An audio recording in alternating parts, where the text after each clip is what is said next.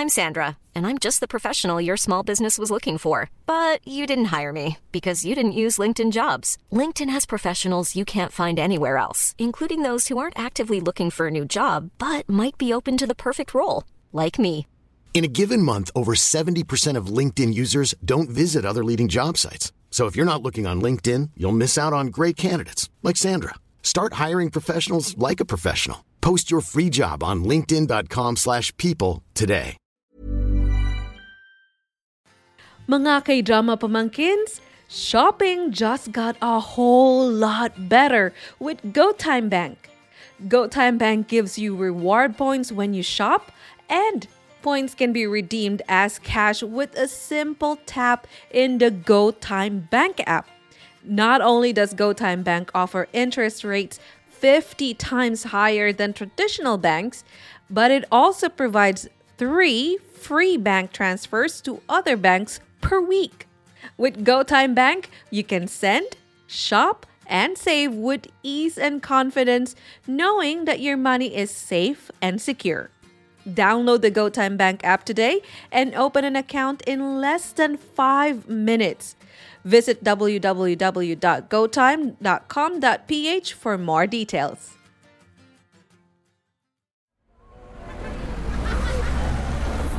Podcast Network Asia.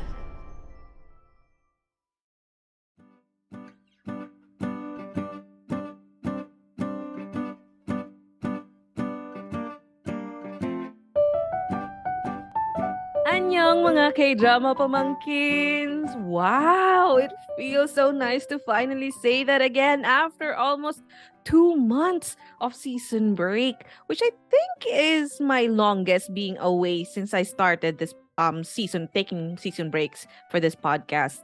Kala niyo siguro hindi na ako babalik, no? Actually, ako din. Parang sabi ko, maybe it's time. But then, eto na nga.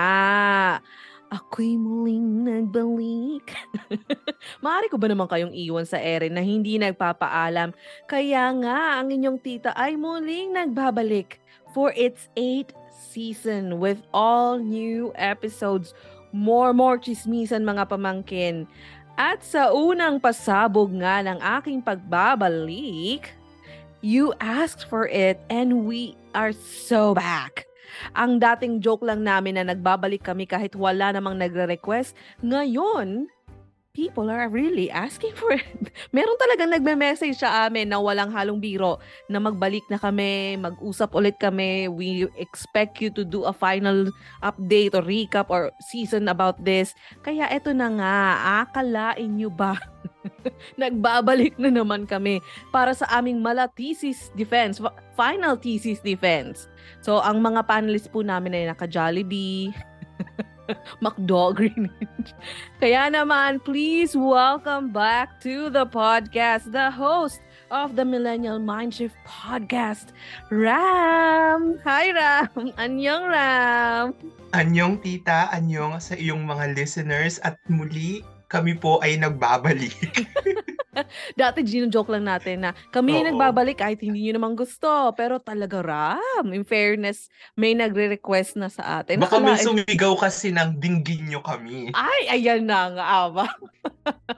Tatayo din sa pulpito. Tapos sisigaw, di ba?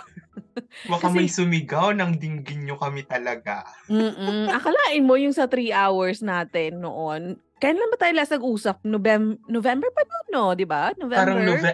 Parang meron tayo December pero for another K-drama iba yun. Series. Yes, ibang topic. Pero yung for MKAI, it's November, 5 weeks after the initial airing. So parang 1 month and 1 week pa lang siya nag-air na at that time. Tapos naka 3 hours tayo. So ngayon, dahil ngayon ay ilang buwan na makalipas yung usapan natin, ilang hours na naman po tayo na to. Diyos ko. Pero may naghahanap. So, eto na nga. Nagbabalik kami ni Ram para muling pag-usapan. Eto na. Ang last na to. Eto na talaga ang finale pag-uusapan natin ang nangyayari sa ating beloved teleserye na Maria Clara at Ibarra. So, Ram, bago tayo magchismisan sa kung ano na nangyari, recap muna tayo sa last nating pinag-usapan. So, nung nag-usap tayo nung November, ang nangyari pa lang is parang pumasok pa lang si Clay noon, no? Tapos, nakilala niya na nun si Sisa, tama ba? Oo, parang first 30 episodes ata yun. Parang na-meet na niya pero hindi pa niya ata na-meet si Maria Clara. I think yun yung naaalala ko doon. Parang more on Andrea Torres pa lang yung parang si Andrea Torres pa lang yung pinag-uusapan nun. Kung mga wala pa silang interaction yung mga BFF. Diba? Yung parang alam ko lang noon is tinataguan ni Clay si Maria Clara kasi nga dahil sa unang meeting nila doon sa kolehiyo, ay ano ba yung tawag doon sa eskwelahan ni Beaterio. Beaterio. Okay. So 'di ba, parang ang dami na nang nangyari, ang daming nagganap. May mga bagong characters na nagsilabasan after nung pag-uusap nating iyon 'di ba? We only got to talk about Sisa and of course yung ating apat na bidang characters noon. Pero si Fidel at that time, hindi pa natin masyado inanon, di ba? Hindi pa natin masyadong na-appreciate yung character niya. Na parang ano lang natin, sabi natin, okay, si Fidel, pero yung pinaka talagang main natin is yung tatlo. Si Maria Clara at Ibarra. At Ibarra, at of course si Clay. So, di ba yun yung parang last nating pag-uusap? Akala mo yun? Ang dami nang ganap. Ang layo na nung tinakbo ng kwento at natapos na siya, di ba? So, parang 105 episodes. Tapos, at that time, what we were focused on was actually not really more on the story, di ba? Parang at that time, we were more appreciative of, tama ba? Oo. Tama pa pag sinabi kong English. Parang nagduda ako sa English ko nun. Pero parang ang na-appreciate lang natin at that time is yung parang yung costumes. Yung aesthetics. Yung aesthetics, tama. Diba? Yun yung medyo na anuhan natin nun. Medyo dun tayo focus. Doon na kuha yung ating attention. Kasi as we were saying back then, kami ni Ram, sa dami ng mga teleserye, dami ng mga K-drama na pinanood, hindi kami nakakita ng ganitong level ng dedication in terms of yung CGI. Di ba? Yung kinikwento mo, Ram, na talaga palang tinatanggal nila yung mga kable. Di ba? Kasi nung panahon, wala namang kuryente. Di ba? So, yung mga locations nila na pinasusutan, meron ng mga kable ng telepono, ng mga aircon na nga. Oh, 'di ba? Pero the dedication of the team behind Maria Clara at Ibarra in editing all of those just to fit the narrative na nasa sinaunang panahon. Yun dun kami na talaga ni Rami na parang wow. Iba, we never expect this from a Filipino teleserye.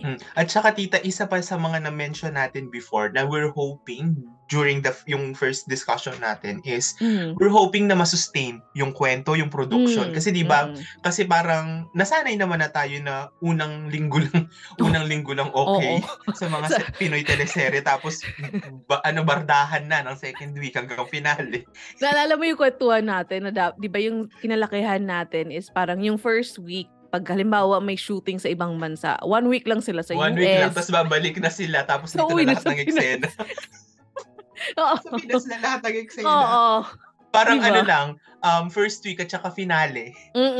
Parang nagkita sila sa Europe, tapos nagkalambingan or whatever, tapos babalik sa Pinas, tapos yung finale, yung nag-honeymoon sila after nila ikasal sa ulit. Europe.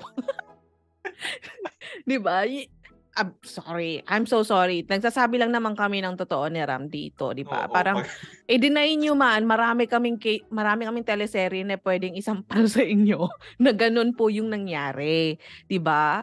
Ang pinaka-recent na naalala ko is itong saan ba to? Sa ABS-CBN, yung Nadine, tsaka kay James Reid. Otwal. Oo, di ba? Yung On the Wings of Love. 1 week or 2 weeks naman siguro mga ganun sa US. Tapos bumalik ng Pilipinas. Yes, oo. Kahit na yung mga luma-luma din talaga, di ba? Ganun naman. Kasi naman syempre, hindi naman budget, talaga afford. Ang budget, hindi kayang isustain. Correct. Tapos isipin mo, noon pa naman, hindi mo sure kung kailan matatapos yung iyong teleserye. kapag maganda, extend ng extend. Pero, yun yung hindi nangyari dito nga sa Maria Clara at Ibarra. In a span of how many? Simula sila October, tama ba? October 3.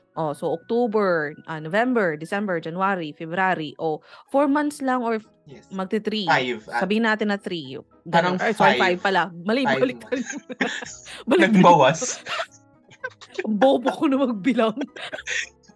5, di ba? Almost 5, sabihin natin. Actually, tita, nag-extend na nga sila 5 days. Correct, di ba? Para yung di ba sabi ko sa'yo, lakas maka-K-drama yung dagdag 1 week lang, 2 episodes. Hindi sila yung nag-stretch ng 13 weeks, isang season. Parang sa K-drama, ito yung conversion natin ng 16 episodes naging 17. Or yung dating 12 naging 13. 13. Yung parang to wrap up lang at saka yung clamor. Hindi yung in-extend ng 6 months, yung gano'n. So, ang total niya, 105, tama? 105 kasi as initially announced, 100 episode lang talaga siya. Which is very rare. Kung ikaw ay Very Gen rare. Z, kung ikaw ay nakikinig ay isang Gen Z, ngayon ka palang natutong manood ng mga teleserye, let us tell you now. Kami ni Ram, ang mga patunay na lumaki sa mga teleserye na nag-graduate na ako ng high school, ay ng elementary, yung Anak Kareninang Walang Yang Yan. Hindi pa natapos-tapos. Si Antoinette Tos, naalala mo ba yun? Parang napapanood ko yun ng linggo after Linggo. SOT. Ang nakakatawa doon, tita, di ba, sa sobrang extend, yung kontrabida na yung bida. Yun si si Antoinette Tos. Si Antoinette Tos ba yun? Ewan ko pa sa parang si Antoinette Tos. Bumalik, ibang character na. Kasi nga ma'am, sa sobrang tagal niya, nakapaghanap na ng career si Antoinette Tos sa US, tapos alam niya nang hindi siya na masyadong nakakuha ng jackpot na career sa US, hindi siya nakapag-break sa US, bumalik na lang siya ng Pilipinas. May Anak Karenina pa rin. So, yun nga yung sinasabi namin ni Ram na this is so new to us as well. Kaming mga mahilig din lumaki sa teleserye, this is so new to us because it's the first time na meron kaming nakitang teleserye na set on a specific number. Alam na namin na 100 episodes lang siya. Well, the only thing surprise is the 5, di ba? 5, yes. Yun lang yung na in-announce recently lang, parang I think around 4 weeks before the finale. And tita, yung yung na-fix yung number is very surprising kasi nagre-rate yung show. Yes, which is very, very rare. Feeling kasi ko kung regular yung regular serye, gagatasan to eh. Ay, naabutin ng taon. Ay, Diyos ko, mahina na yung 2 taon. Hello, di ba? Yung very recent na lang na, ano yung kay Coco Martin? Probinsyano. O di ba? Yung probinsyanong Yang Walang Yang yan. Okay, makwento ko lang. Sorry, medyo lumihis tayo pero maikwento ko lang. Yung pamangkin ko, yung jowa niya, yung asawa niya ngayon, bago pa nagsisimula pa lang nung probinsyano, yung pamangkin ko nag-aaral pa lang ng college. Nagkakilala na siya ng jowa niya. May anak na sila ngayon. Saka lang natapos yung Walang Yang probinsyano na yan. Diba? Parang sabi ko, ang dami na nangyari sa buhay ng pamangkin ko. Same din sa akin, tita, actually, nung nag-start yung probinsyano ata, is kakagraduate ko bago sa trabaho. Natapos siya, OFW na ako, natapos na ang pandemya at lahat. Diba? Dumaan ang pandemya, may probinsyano pa din. Kaloka. So, this is actually very strange for us na may natapos na teleserye na napaka-hit. Wag na nating i-deny. It was really a hit teleserye, di ba? So it was a hit teleserye but it ended almost the same time na talagang predict nila na magtatapos kami 100 episodes. The only extension we got is the 5. That's it. Yun lang. So yun na nga. Yun na yung recap natin. Haba ng recap. Isang episode na naman po. Recap pa lang yan. Recap pa lang yun. So yung recap na pwede naman nilang pakinggan dun sa previous episode. Pakinggan nyo na lang. Maganda yung namin, chismisan doon. I-combo nila dito. So aabutin sila ng mga maghapon. So kung kayo ay may travel na pauwi ng probinsya sa mga Semana Santa, masarap pong pakinggan yun kasi 3 hours yun. Tapos ito, hindi namin sure kung ilan. So malamang nasa Baguio na sila. Oo, malamang nakauwi na kayo sa mga probinsya nyo. Nagchismisan pa rin kami ni Ram. Ganun kahaba. So ito na nga, Ram. Ito Ito na. na. Ito na. So tapos na tayo sa recap ng ating pinag-usapan last Sure time. na So ba? kung sure na, sabihin na lang natin na kung gusto nyo pa ng marami pang chismisan, ayun, check nyo na lang yung episode namin ni Ram way back in November. 2 parts din yun. So ano kayo nun? Bawing-bawing na kayo. So eto na nga, dahil nga napag-usapan, nagsimula tayo Noli pa lang noon Noli Me Tangere. And to be honest ako, ang expected ko talaga is that the focus of this whole teleseries is just going to be Noli Me Tangere. Ikaw ba? Did you expect na mag-move sila sa Elfili? In-expect ko naman siya na tita, na mag-Elfili sila. Ang ano ko lang nun, ang ano ko nun is hindi ko alam kung gaano ka-extensive. Kasi 20 weeks kasi in-announce naman na nun before pa nila sinabi na 20 weeks lang talaga tapos yung serye wrap up. So sabi ko parang 2 novel. Yun yung naisip ko nun. Ako yung kasi nun, ang iniisip ko is that kung tama yung memory ko, sabi ko nun na parang sa Elfili, wala masyadong Maria Clara. There was a mention of her fate na parang yung naging tadhana niya sa kumbento, yung napakalungkot ng tadhana niya, which triggered Ibarra to be Simon, di ba? Pero she was never a big part of the Elfili. The Elfili was really more on Simon and yung revenge niya. Revenge, yes. Oo. So sabi ko, hindi ko ini-expect na magkakaroon sila ng Elfili kasi the title of the show is Maria Clara at Ibarra, which pala, ang pangapanga ko, Ram, sabi ko lang, late ko na na-realize na the Maria Clara at Ibarra title, it doesn't really pertain to the Maria Clara Julian San Jose, di ba? It's Maria Clara for both Infantes. of them. Yes, kasama si Infantes. Oo, it's the two Maria Claras. So sabi ko, bobo ko. Ang bobo ko, late na siya nag-sync sa utak ko na parang, kaya pala, na parang, mayroon silang Elfili kasi the Maria Clara na pinaka-focus nila dito. It's not really the Maria Clara Julian San Jose. It's also Maria Clara, Clay Infantes. So, ang tanga ko lang. Masabi ko lang. But anyway, yun na nga. So, i-recap na natin yung yung Noli na yan. Yes. Bago tayo jump na naman sa Elfili. Unang-una, ano ba yung sa tingin mo? Kasi ako, hindi ko na maalala yung Noli. Sorry talaga. Sorry to my Filipino teachers and so sorry po sa mga professors ko. Pero hindi ko na po talaga maalala ang Noli Me Tangere. Maliban doon sa, Tinola. Yun lang yung tumatak sa akin. Tapos yung Tinola. Taka yung hele-hele bago kere. Yun lang yung medyo talagang nag-sync sa utak ko pero hindi ko na po talaga maalala yung Ikaw ba, Ram?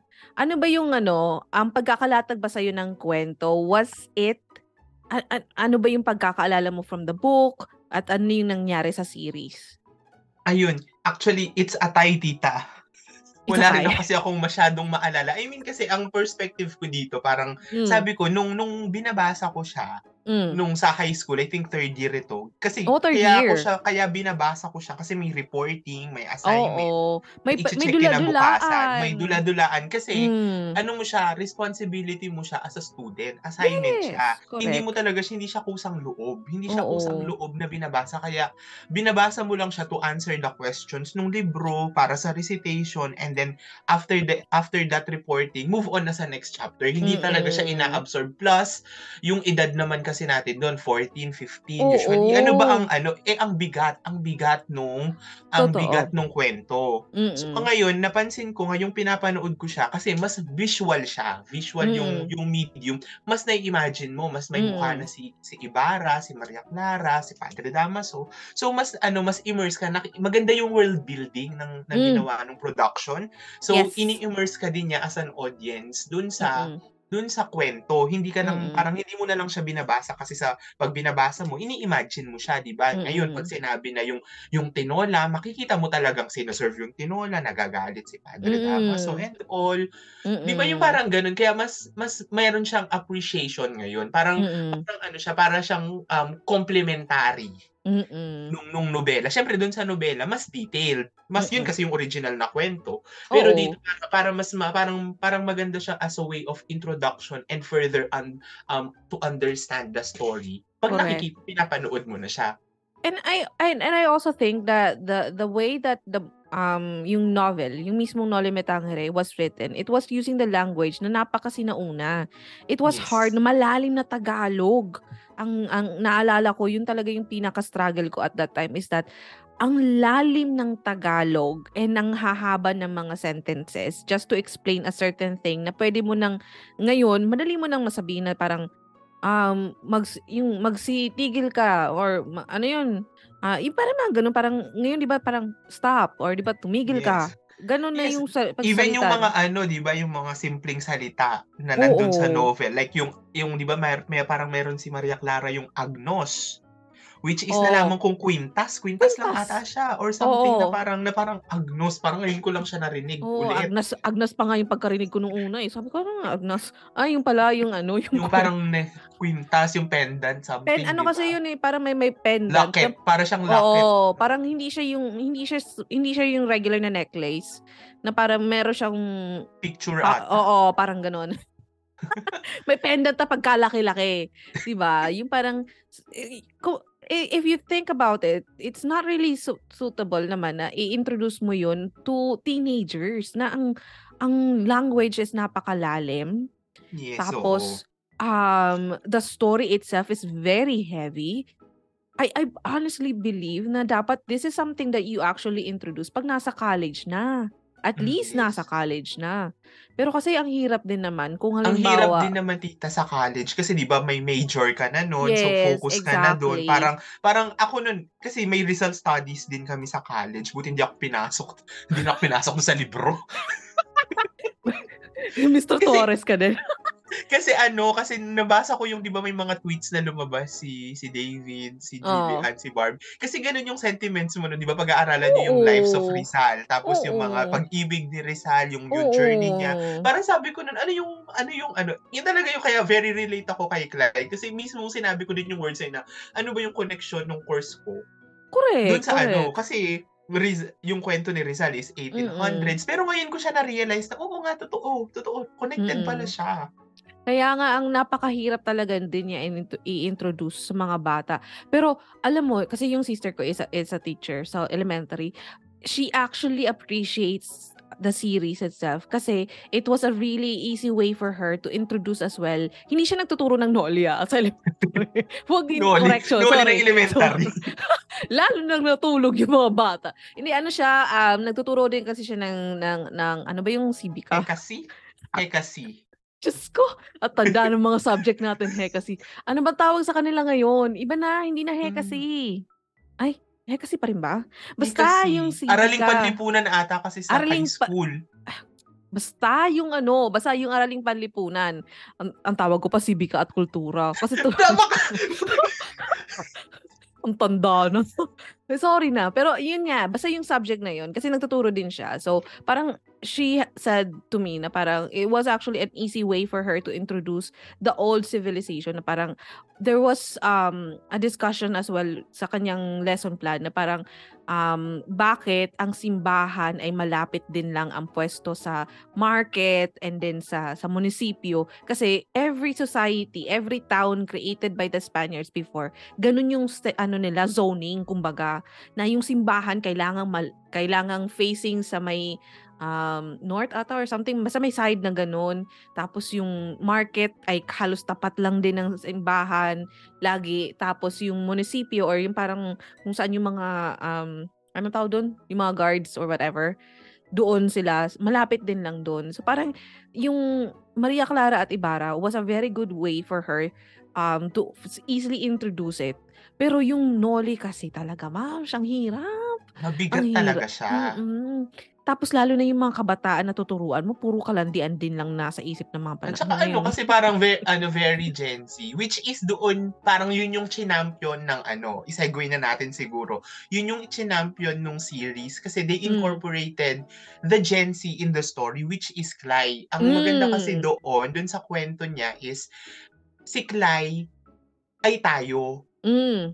Kasi hindi tayo part nung anong yun, nung panahon na yun. And Correct. Clay, nasusurprise, nagugulat. Kasi tayo mismo as audience, yung mga questions natin, yun din yung questions ni Clay. Yung mga sagot na nakukuha ni Clay, yun din yung mga sagot na nakukuha natin. Yung, di ba, yung na kung ano yung pananamit, kung bakit ganito, bakit ganyan. Bakit hindi pwede magtabi yung mga lalaki at babae? Yes, Bakit hindi pwede isang table na pag nagkumakain or whatever, di ba? Oo, na parang tayo, syempre, hindi naman talaga natin yung kinamulatan sa panahon ko. Parang tayo din talaga si Clyde na pumasok doon sa libro, which is, ang galing lang kasi kuha niya, mabigat yung material, pero pinasukan nila ng Gen Z perspective. Which makes it very relatable. Yes, and naging light yung takbo ng kwento. Oo, totoo. Na parang kahit na ang bigat-bigat talaga kung babasahin mo talaga ulit yung No Limit Hangin, mabigat po siya. Kasi ginawa siya nung panahon na talagang maraming pinagdadaanan ng mga Pilipino ng panahon na yun. Nagsastruggle talaga ang mga Pilipino. So hindi mo i-expect na magiging light yung yung na Wattpad yung approach ni Gat Jose Rizal doon sa hindi syempre, 'di ba? Pero yung approach sa Wattpad. Kasi 'di ba kung light, hindi mo siya expect na magiging ganun, pero yung pagpasok ni Clay, binigyan niya ng a very Gen Z approach, very light. Siya yung comedy, 'di ba? At siya yung tayo na pumasok din dun sa kwento. Totoo. At least 'di ba parang it hindi siya alienating sa mga bagets ngayon na parang why are they doing this, blah blah blah, 'di ba? Ando si Clay representing us, questioning everything pero on our behalf. Pero nung simula, 'di ba, parang ang daming nagre-react na with quotation marks na binababoy daw yung kwento, why they add the character of Clay sa isang national treasure na nobela. Yun nga yung pinag-usapan natin off the record bago pa tayo mag-record nito. Yung pinag-usapan natin, 'di ba, na we salute the people behind the series because they were put into a higher expectation kasi they were maintaining their world building at the same time maintaining something na talagang they are basing a story as well from a national treasure. Yes. Diba? Ang tapang. Ang tapang to start with. Ang tapang ng GMA to even think of doing this. Because again nga, there are still people that would expect you not to baboy. Diba? Ang konyo na pagkakasabi ko. Not to baboy.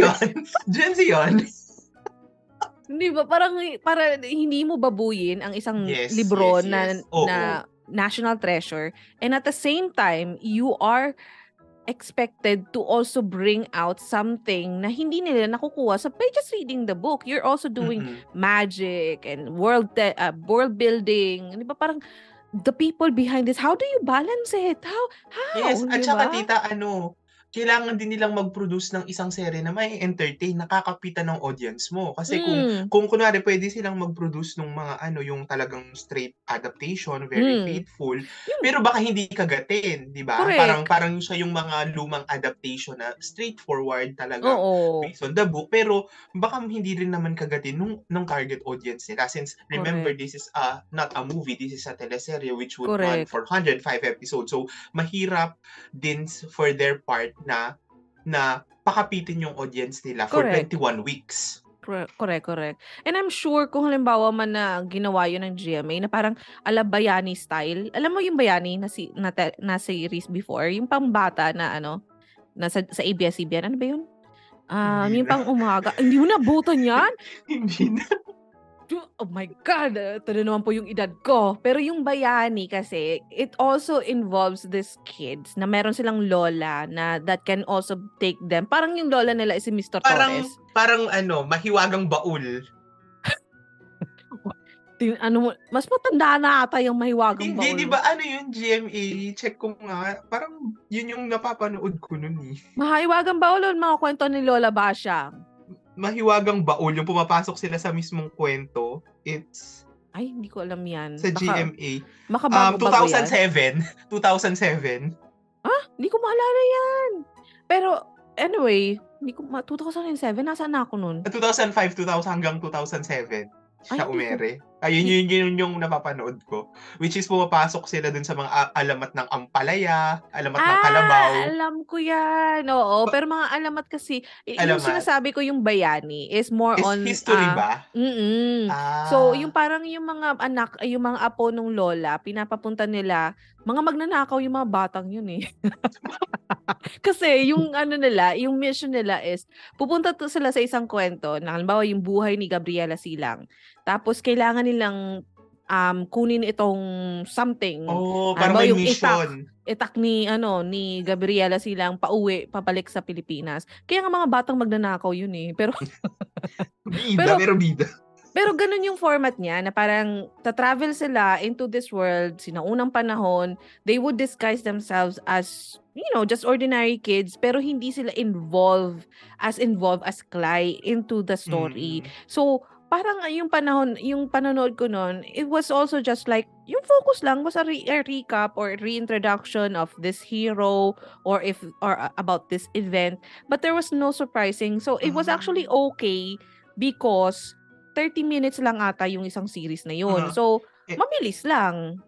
Ito, tinitignan ko nga siya. Actually, 30 minutes nga lang siya. Oo. Tapos, aired 95 hanggang 2002. Huwag mo lang ikwento kung kailan. Malalaman nila. Natawa kasi ako dito kasi parang sabi niya, produced in cooperation of Department of Education, Culture and Sports, DEX. Hoy! Bag kayo. Panahon namin yan. Natawa ako dun sa DEX. Diba, Sibika at Kultura, DEX. Ay, alam niyo na, tita na nga talaga ako, okay? Kung kailangan niyo ng mga insurance, retirement, tanungin niyo ako. Pero, eto na nga, diba? So, sabi ko, diba, yung parang, yung bayani, kung ganun naging format ng Maria Clara at Ibarra, na si Clay ay just lang, bystander, tapos parang nakikichika lang siya, nakikiusyoso lang siya, wala talagang magiging excitement tayo. Parang siya, parang kid show lang siya on prime time. Oo. At hindi siya makakakuha ng masusustain yung audience niya into the 20 weeks. Kahit nga sabihin natin ng mga 1 month lang yan. Diba? 4 weeks lang na show. Malamang wala ka ng audience by the last week. Kasi parang boring yung treatment niya kapag ganun. Kasi hindi naman din parang kung ganun lang na nanonood lang siya. Tas parang ang hirap ding mag-root dun sa character niya. True. Diba? Parang kung nakikinood lang siya, anong sabi niya doon? So, sabay-sabay tayo nanonood. Oo. So, parang gano'n. Nanonood tayo, nanonood din siya. Parang gano'n lang. Diba? Di sana nagbasa na lang kami. Diba? Parang gano'n. Buti na lang talaga din, kahit papano. Pero, at the same time, parang feeling ko walang masyadong nabago. Except, doon nga sa kay Elias, yes. Ayan na. Eto na. Meron ka pa bang last chika dun sa bago tayo pumunta sa mga new characters na hindi natin napag-usapan even during the time na nag-usap tayo? Kasi kakasimula pa lang. Yes, so eto na yung mga new characters natin. So, nung last tayong nagchismisan, aside sa main apat and Mr. Torres and all that, tita, yung si Tia Isabel. Tia Isabel. Nakalimutan ko bigla yung name ni Tia Isabel. In fairness si Tia Isabel, wait lang, sorry lang. Nung nagsisimula ba tayo, alam mo bang may asawa si Tia Isabel? Akala ko siya old maid. Oo, hindi kasi 'di ba, yun yung kwento na parang yun yung niya, yun siguro yung pang-wrap up nila kasi 'di ba, nung umalis na si Clay, nakatira pa rin siya sa mga kina Maria Clara, tapos so parang nagkaroon siya ng happy ending during the 13-year gap. So yun yung kinukwento niya na na parang totga ni Tia Isabel, 'di ba? Kaya nga gusto niya daw na maging masaya si Clarita kasi nga yung kinuwento niya yung yung love story niya nung kabataan na tinutulan daw nung mga magulang nila. And nung pagbalik may na nagkabalikan. So parang for me that part is like si Tia Isabel yun nga din yung iniisip ko. Sabi ko, parang alam ko, wala siyang asawa. Nung kwento, nakakwento lang niya yung totga niya, pero hindi niya nakatuluyan. Wala siyang asawa. Tapos parang sa LCL. Nagkabalikan nga daw sila nung miss ko ba yun? yung part lang, hindi naman siya in-explain na, ganito, ganyan. Pero nung pinakita, nung bumalik sila, tas parang na sila ulit. Okay. So, walang explanation, walang kasalang na miss, di ba? Kasi meron po ako na miss na episode. Sorry na. Wala naman. Hindi naman na siya explicitly na pinakita. Pero yung parang may yung hint naman na nagkabalikan and ganito, ganyan. Kasi nagulat ako. Sabi ko, may asawa si Tia Isabel? Ako lang ba yung nag-assume na dalagang siya, old maid siya? Kaya nga siya nandun kay Clarita. Kasi di ba yung usually, pag mga old maids kasama ng mga anak nung nang-aalaga ng pamangkin. Oo. Yun, which is, yun na ikwento naman siya, which is, syempre, wala na nga namang pamangkin si kasi di ba nasa kumbento na siya. Oo. Tapos so, siguro para lang din, at saka siguro para lang din maisara yung kwento niya. Kasi di ba binigyan nila siya, di ko alam kung yung kwento niyang, yung Totga ni Tia Isabel is part ng novel or dinagdag na lang siya as characterization. Dinagdag ata siya. So baka dinevelop na lang din siya. Baka dinevelop na lang din siya para at least merong closure yung character ni Tia Isabel. Oo, diba? Which is very nice. Kasi actually, naging si Tia Isabel ngayon ay isang simbolo ng mga babaeng akala nila huli na sila sa pag-ibig pero look at Tia Isabel. 'Di ba? Lumalaban pa ang inyong tita, may asim pa. At saka 'di ba kasi parang ako nagustuhan ko yung character niya kasi 'di ba parang siya yung laging yung stricta mong tita talaga dun sa kwento. Stricta pero very supportive. Yes, tapos nung umalis si Clay, 'di ba parang sinabi ni Clay na parang sabi ko na nga ba gusto mo rin ako yung parang nung inipitan niya si Clay yung panyeta, whatever. Parang basta kung ano man yun yung ginawang beep card ni Clay, yung basta yung ginawang beep card ni Clay dun sa drawer. Wag na nating i-try at baka kung yung isang word pa yung masabi natin. Basta yun. Tapos, di ba, parang, dun yung parang makita mo naman na warm yung character niya. Yung character. It's very conservative lang talaga. She's a typical, old maid ng sinaunang panahon. Stricta, pero very supportive sa mga family. Ang last ko na naalalang may ganyan na character is si Claudine Barreto sa pelikula nila ni Aga Mulak. Di ba? Siya yung tiyahin din na walang asawa pero siya yung parang overall katulong ng family kasi nga wala siyang asawa, wala siyang so parang ganun yung mga Tia Isabel sa buhay natin. Merong mga ganun. Ako yung Tia Isabel sa buhay ng pamangkin ko. Diba? But anyway, kaya ang ganda lang din ng wrap up ng character niya. I mean, for me, parang binigyan din naman siya ng happy ending. Correct. Kasi di ba si Kapitan Tiago deads na parang deads din siya. Deads na nga si Maria Clara, deads na sila doon sa bahay na yun. Doon pa sa bahay na deads lahat, parang gano'n. Buti siya yung naman. binigyan ng wrap up. Thank you talaga sa writers ng ng show kasi kahit papaano, 'di ba, may masaya sa pamilya nila. Hindi lahat tragic yung ending. At saka, yun nga, naging symbol si Tia Isabel ng mga tita na may don't lose hope. You will you may end up na parang Tia Isabel towards her 60s saka sila nagkaroon ng love life. Ay, Diyos ko. Eto na. Yun na naman tayo. Naligaw na tayo. Recap na tayo. Ayan na tayo. Nasa new characters na nga. So, nag-end tayo, maliban doon sa Macanela at kay Sisa at sa kay Basilio at Crispin, meron ng mga new characters na inintroduce within the Noli. Andiyan na si Elias. Sino pa ba? Sino? Yung mga Marites. Yung mga Marites. Yung mga friends ni... tawang-tawa talaga ako dun pag lumalabas yung mga Marites. Yung mga friends ni Maria. Yung mga Mean Girls. May clan, may mga pagka-clan din talaga tayo. At saka si Ate Lucia. Si Lucia introduced naman. Pero kasi si Lucia, nung simula, parang lang siya, pahapyaw. Parang pahapyaw lang siya. Akala ko ngayon na yung last appearance niya, tapos biglang lumaki yung role niya during the end, di ba? Akala ko nga guest star lang siya. Kasi di ba, may at that time, promoting din siya ng movie. Yung mismong actress, she was promoting yung international movie niya na... Yes, oo. Ano nga ba yun?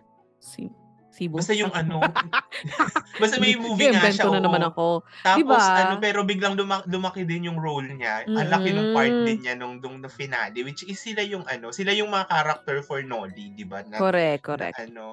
And they moved to El Fili as well. El Fili, oo. Kaya talagang, at saka si Fidel, di ba? I mean, introduce siya before, pero kasi may pinakinggan akong na podcast, nagdi-discuss si Suzette Doctolero. The reason why Fidel was in the story initially is para siya yung kaibigan ni Ibarra.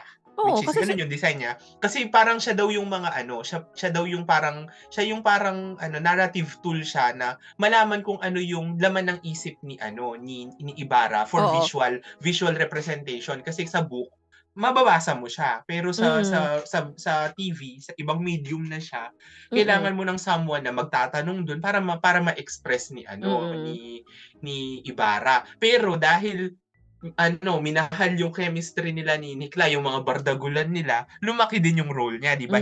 Aside from being just a friend, lumaki yung karakter niya at naging malaking parte siya ng kwento na pag-uusapan pa natin later kasi di ba parang Ayun na nga ba? Nagja-jump na naman tayo. Pero masabi ko rin lang talaga, si Fidel, nung nagsisimula tayo, we appreciated him for just being a friend of yes, a close friend ni Ibarra. Ako talaga din, ang treatment ko noon kay Fidel was just the typical best friend in a teleserye. Na di ba yung parang hingahan ng problema, yung parang best friend. Parang backup, di ba? Parang pag kailangan ng tulong. Sa mga movies, ito yung mga barkadang parang akala mo walang buhay kasi palaging kasama ng bida, 'di ba? Na parang every time na may problema sila tumutulong. So it is actually always needed whenever we have a teleserye or a movie. And actually it's not just a teleserye but also in K-dramas. You would notice na ito yung could be the assistant ng mga chaebol, driver, or parang friend, kababata, diba kung kung office series siya, yung kaibigan sa office. There's always that one person na parang anuhan nila ng interaction. Kasi nga, sabi mo nga din, Ram, ito yung parang nagiging way natin to also know what they are thinking aside from the narration na naririnig natin. Oo, kasi di ba parang hindi rin naman pwedeng bigla na lang niyang sasabihin na ano yung plano niya without anyone asking. Parang ang weird naman niya for a teleserye, di ba? Pero mag-volunteer na. Yung nagmo-monologue bigla. Nagmo-monologue siya bigla. Oo. Or ito, kung sa mga mga teen dramas, ito yung diary na sinusulatan nila ng mga thoughts at mga plano sa buhay. Pero yun, it's always a needed factor or a needed character whenever you are watching. So don't be surprised na may mga ganyang characters. It sounds sa cliche. It's a very cliche character. Talagang palagi may ganyan sa mga teleserye, sa K-drama. Pero eto na nga, yung sinabi mo kanina na si Fidel started out in a very small, at alam mo, eto na nga, masabi ko lang din teka lang, kwento ko na? Hindi ko napipigil eh. Pero may nakita kasi ako sa TikTok na parang kinikwento niya that Fidel was actually not supposed to end up with Clay. But it was actually a character sa libro ata ng Noli Me Tangere that ended up with the other friend ni Maria Clara. So yun yung sinabi din sa finale actually na maaaring nung binabasa niya yung libro, baka siya si Albino. Oo. Kasi siya yung kaibigan ni Ibarra na nagseminarista, which is di ba ganun din yung characterization ni Fidel. May pagbabago. Nag-start siya as pero ang sabi niya nung huling usap nila ni Clyde sa mundo ng El Fili, di ba? Dahil sa pagdating ni Clyde na bago yung kwento niya, lumaki yung papel niya sa kwento. Correct. Nagkaroon siya ng paano namang hindi magkakaroon ng malaking kwento? Ginamitan ng formula ng ng GMA or ng mga writers yung kwento nila ni Clay. Pero pamaya na natin pag-usapan yung mga ship na yan. Okay. So i-review muna tayo dun sa mga characters kasi di ba dapat dun tayo. Hindi tayo nakaka-move on sa mga characters. Unahin na natin si Elias. Yan na nga, si Elias, my baby Elias na naging Papa Jesus sa Elfie. Pero in fairness talaga, ako, naloka lang ako na tumawid siya sa El Fili. Kasi yun lang yun. Yun yung medyo naging bago from Nole.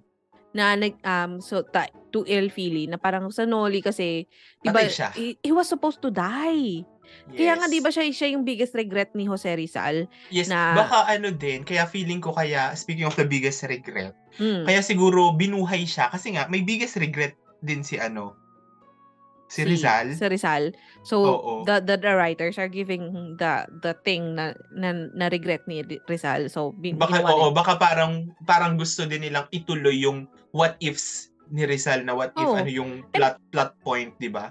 And I also think na it's also to point out na Cly made a difference yes, na hindi lang talaga siya viewer or audience or bystander. She made a difference. Siya. Oo.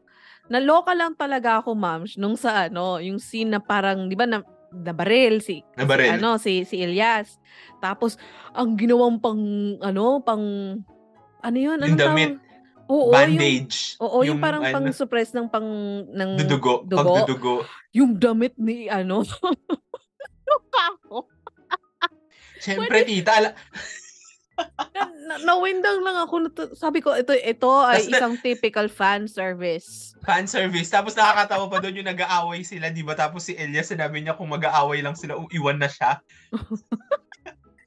Nanggigil ako sa nun. Ewan ko pero ako, alam mo naman, gusto ko yan na fan service. Pero nawindang lang yung utak ko na hindi man pero lang at least tita, malinis yung may reason. Oo naman. Hindi lang naman siya yung hindi naman siya. Oo. At least, baka hindi pa rin kasi, baka walang PPL ng Band-Aid or something. Kaya kung biglang mas magugulat ako kung biglang may nabaril tapos biglang maglalabas ng Band-Aid si Cly na parang, may Band-Aid siya. Oo.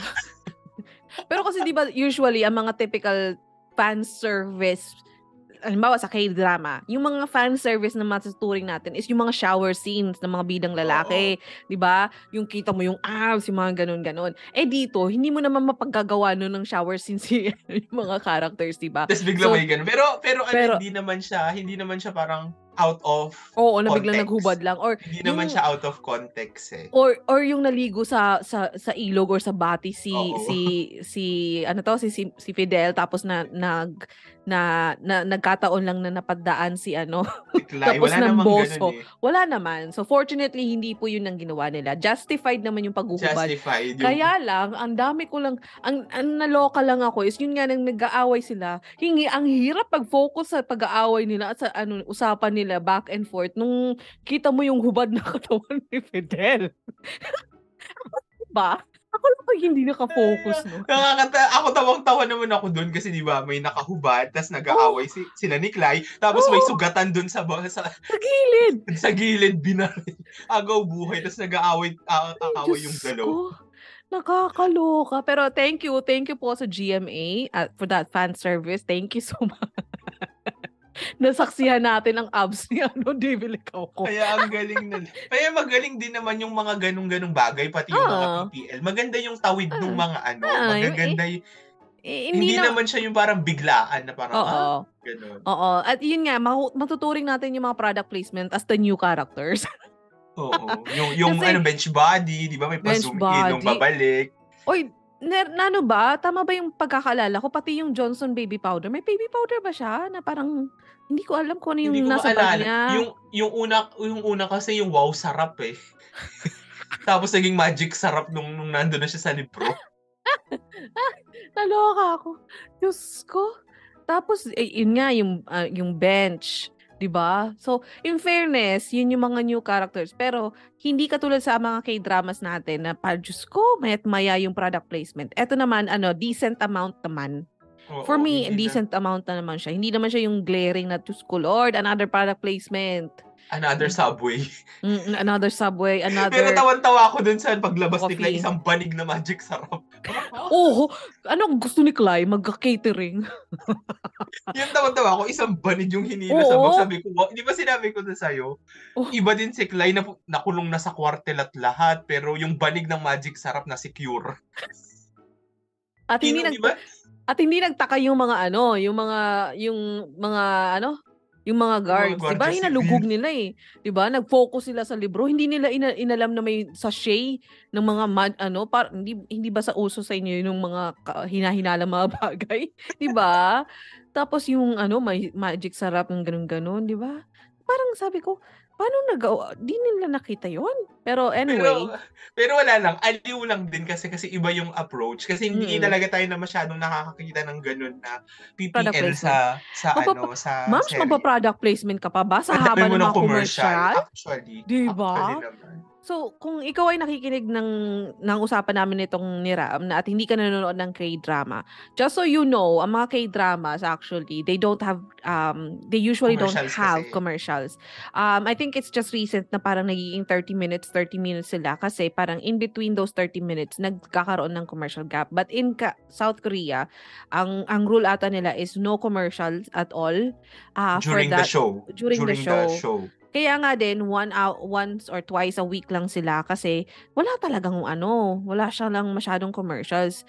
Wala silang commercials. Bumabawi sila sa product placement.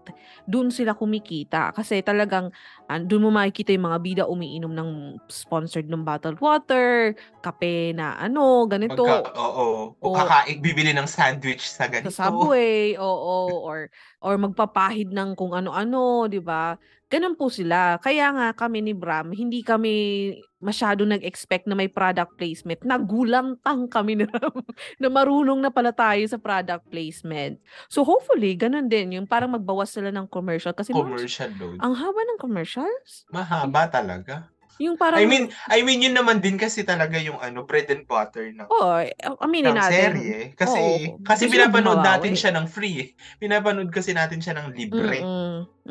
So, kaya na natin yun. Parang it goes with it. Na accept mo na talaga na kasama yung mga commercials sa buhay natin. Na mas mahaba pa yung mga walang yung commercials kaysa sa mismong palabas or yung mismong scene. Diba? Na parang, yun lang yung scene, tapos ang haba ng hinintay ko, yun lang. Diba? So, anyway, ayun na nga. So, ayun ang mga new characters natin. Si Elias naman talaga yung pinaka may significant yung involvement niya nung yung hindi Nolly. na hindi natin na-discuss nung unang episode natin. Ngayon na ma'am, tumawid na tayo dahil nakaisang oras na tayo. Tumawid na tayo sa Elfili. Eto din, I'm sorry ma'am, pero ako talaga, umaamin ako, wala din po akong alam sa Elfili. Kung gaano ako walang kaalam sa Nolly, mas lalo akong walang alam sa Elfili. Actually, alam mo tita, nagulat ka din ako na si Basilio pala yung bida sa Elfili. Ay, lamang naman ako doon sa iyo. Ako hindi ko na talaga siya maalala actually. Kaya alam ko kasi, parang na-mention lang sa akin na si Basilio, parang the Basilio from Nolly grew up, tapos siya yung same Basilio in the Elfili. Pero hindi ko talaga maalala, maliban din sa Lampara. Pero yung Lampara scene, yung alam mo, yung sumabog, di ba? I only remember this because required kaming manood nung Jose Rizal ni Cesar Montano. Alam mo yun? Yes, so 98 ata yun, 99. Huwag mo magbe-mention ng taon. Nalalaman nila kung ilang taon na po. Basta, yun. Required kami nun manood sa sinihan. Kasi nga, daw yun, parang blah blah blah. Pero nagulantang ako kasi may rape scene po doon. So, sa Nol. Kasi diba, yun yung parang... Si Huli. Ha? Si Huli ba yun? Si Huli ata yun kasi si Simon na yun eh. So, malamang si Huli yun, pero hindi ko alam. Hindi na-establish eh. Sabi din nila, si Sisa daw yun, pero hindi ko alam. Basta anyway, yung pinakaunang scene talaga din nung Jose Rizal, Cesar Montano, Amanda Page. Iba yun, iba. Huh? Iba yung Cesar Montano, Page. iba. Wait, Jose Rizal. Wag. Sinesearch ko na lang din talaga. Rizal sa dapitan yung ito sinesearch ko kasi yung Amanda Page is Rizal sa dapitan. Yung sino ba to? Jose Rizal yun. Pero ibang movie kasi madaming Jose Rizal na movie na lumabas. Jose Rizal, Joel Torre, iba. Jose Rizal, Cesar Montano, yun yung Metro Manila Film Festival entry. Sino ang kapartner niya as Leonor Amanda Rivera? Page yun, ma'am. Ay, hindi ba? Hindi. Chinchin Gutierrez as Josephine Bracken. Ay, mali ako. Mickey Sorry. Ferriols and Leonor Rivera. Parang ang Jose Rizal dun sa Amanda Page is si Albert Martinez. Sinesearch ko lang siya. Hindi ko po talaga siya alam. Hindi ko po talaga siya alam. Chinecheck ko lang sa Wikipedia. Okay, sorry. Kasi napanood ko lahat yun, actually. Alam mo naman, mga panahon na yung required tayo pag mga Required kasi yan Jose sa Rizal. Sa Filipino. Oo. Hindi sa CB ka. Ay, sa EHE kasi. Sa CB ka na naman ako. Basta yun, required kasi yun. Alam ko, si Jose Rizal, Cesar Montano, dun ko nakita yung parang introduction nila ng ang El Fili. Kasi yun yung parang nagsimula, di ba? Dahil sa mga librong pinublish ni Jose Rizal, nagsimula yung mga himagsikan, yun yung parang nag-trigger sa mga tao na that's revolt, blah, blah, blah. Tapos yun nga, yun yung parang introduction. Doon ko nalaman yung yung lampara eme. Kasi wala nga akong alam. Hindi ako nakikinig talaga noon. Ang alam ko noon is paano maglandi. Kasi high school, 'di ba? So high school, elementary ako noon. Wag niyo nang alamin. Basta anyway, yun na nga. So, yung El Fili, was lalo po akong walang alam. So, hindi ko po alam yung kwento ni Huli, hindi ko alam yung kwento ni... So, ang ganda ng ang ganda talaga ng teleseryeng ito kasi ito yung Yung na-introduce yung 4 na karakter na bago. Si Basilio, si Isagani, si Huli, tsaka si Paulita. Paulita ba? Paulina? Paulita. Okay. Bingi ako. Akala ko Paulina. All this time tawag ko sa kanya Paulina. Yung tapos na. Pasensya na, nakikinig kasi ako nanonood ako via Messenger. So, minsan, tumatahol yung aso namin. So, siguro every time na minimension nila si Paulita, may tahol. So, Paulina yung narinig ko. Oo, ganun po ako nanonood. Ganun ko dedicated. Yun nga yung kinikwento ko sa'yo, di ba, Ram? Tapos meron palang playlist. Oo, walang yan. May kasi, sa Canada po, kung hindi nyo po alam, kailangan yung magkaroon ng cable channel para magkaroon kayo ng GMA. So, wala kami dito ng app. Hindi ko alam kung saan yung... May app ba kayo? Sa wala, sa YouTube lang din ako eh. Hindi available yung GMA app eh. YouTube hindi din na ako. Hindi available sa inyo? Hindi. Pero available sa iyo yung YouTube channel? Yes, oo. I mean, isa-search mo siya. Unlisted kasi siya. Kasi kami, sa amin, napakahigpit. So, pinagkaitan po kami sa Canada. Kailangan talaga magkaroon ka ng cable na pagkamahal-mahal ng para lang magkaroon ka ng channel ng GMA. So, hindi ko po yung kaya. So, hindi ka rin regular na manunood, di ba? Oo, tsaka hindi rin naman ako, Diyos ko, hindi naman ako everyday na hindi naman ako every year nanonood or everyday na may teleserye, di ba? Paminsan-minsan lang ako nakakanood ng mga gandang teleserye. Ito na nga yun. So, hindi ko justified yung pagbayad ko ng 100 plus para sa cable ata. Basta mga 100, aabot ang 100 ata yun, plus tax. So, ang ginagawa ko po, 8 a.m. yung pasok ko sa trabaho. Work from home ako work from home. So, pwedeng bumangon ako 15 minutes before the time. Kayang-kaya pa, diba? Pero, dahil sa Maria Clara at Ibarra, 5:45 gising na ako para at least na yung mata ko. Yung parang dilat na, hindi na yung nagsistruggle, para lang makapanood ako ng Maria Clara at Ibarra. Diba? Grabing dedication ko yun. Dapat parang parang nanonood ka Maria Clara at Ibarra, tas nagkakape ka. Oo. Oy, totoo, nagkakape talaga ako sa mga video. Para ka nanonood ng unang hirit. So, yung ko nga, di ba na may video akong ginawa na parang compilation ko ng journey ko ng panonood kasi nire-record ko yung ko. Natutuwa ako sa panonood ko kasama with the family ko. So, nakikita niyo yung itsura ko doon, naka-bathrobe pa ako, kasi alas 6 ng umaga, Diyos ko naman. I-expect nyo nakaayos na ako, may kilay na ako. Wala akong kilay sa lahat ng pictures ko doon. Kasi may muta pa ako. Ganon yung impact sa akin.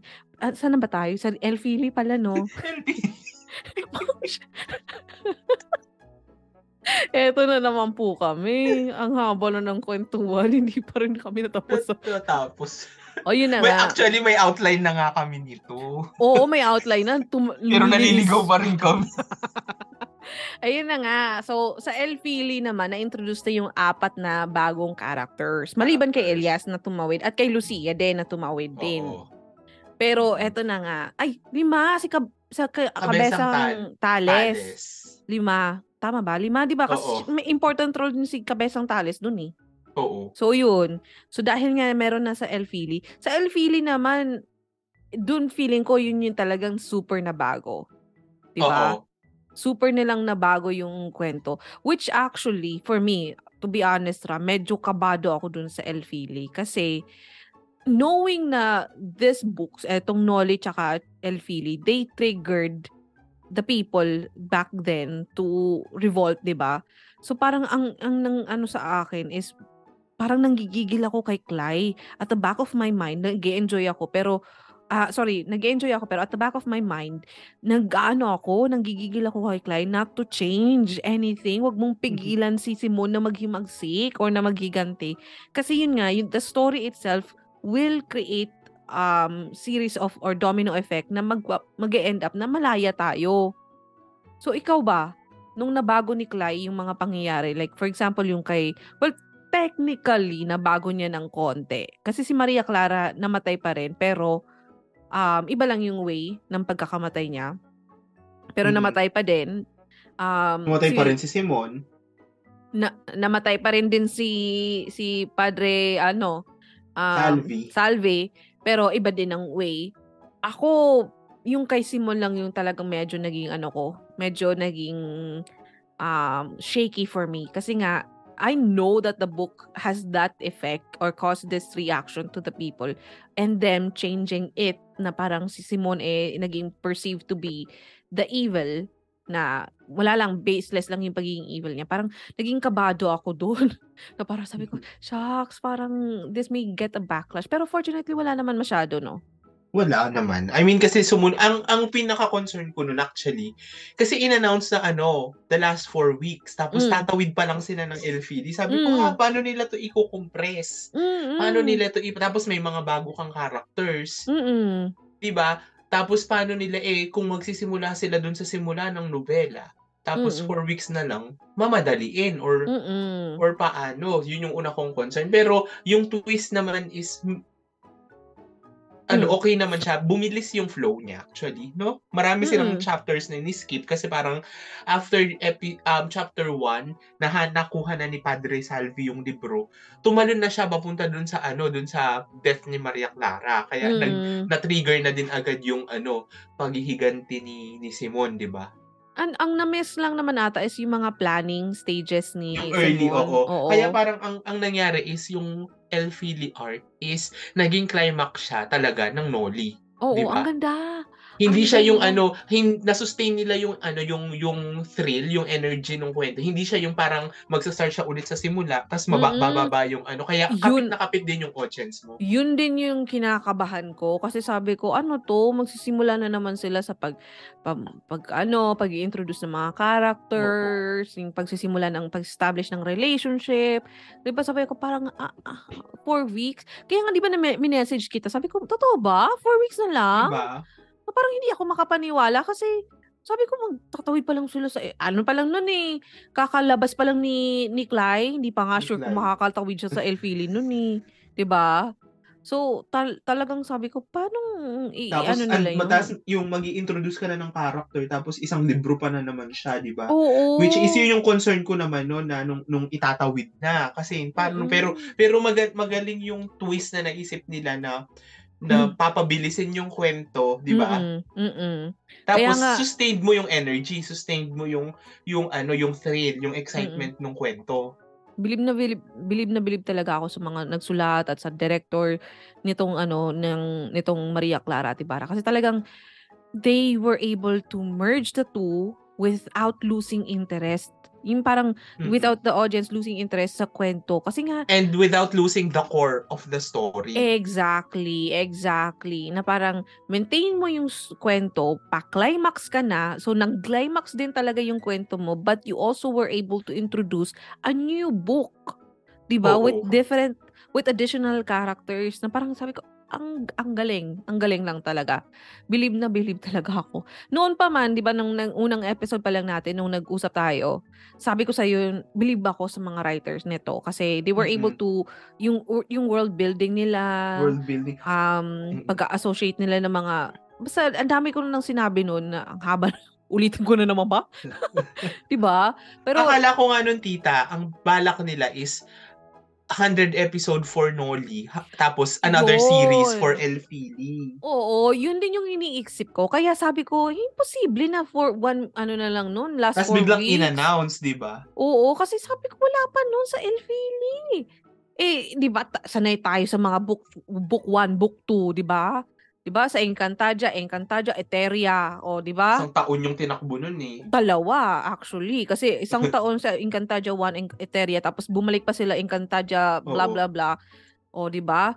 So, mga magdadalawang taon ata sila noon or 1 year, 1 year. 1 year mahigit. Exactly 1 year sila. Exactly 1 year lang ba yun? 258 episode yung Encantadia. Bongga. Ikaw lang 258. Diyos ko, kinulang ka pa. Di mo na lang binuong 300 sa ilang years, ilang days tayo sa isang taon. Di ba? Pero, yun yung kinasanayan natin. So, hindi talaga kami nashock ako. Sabi ko, totoo ba? Hindi, si mama yung nagkwento sa akin noon.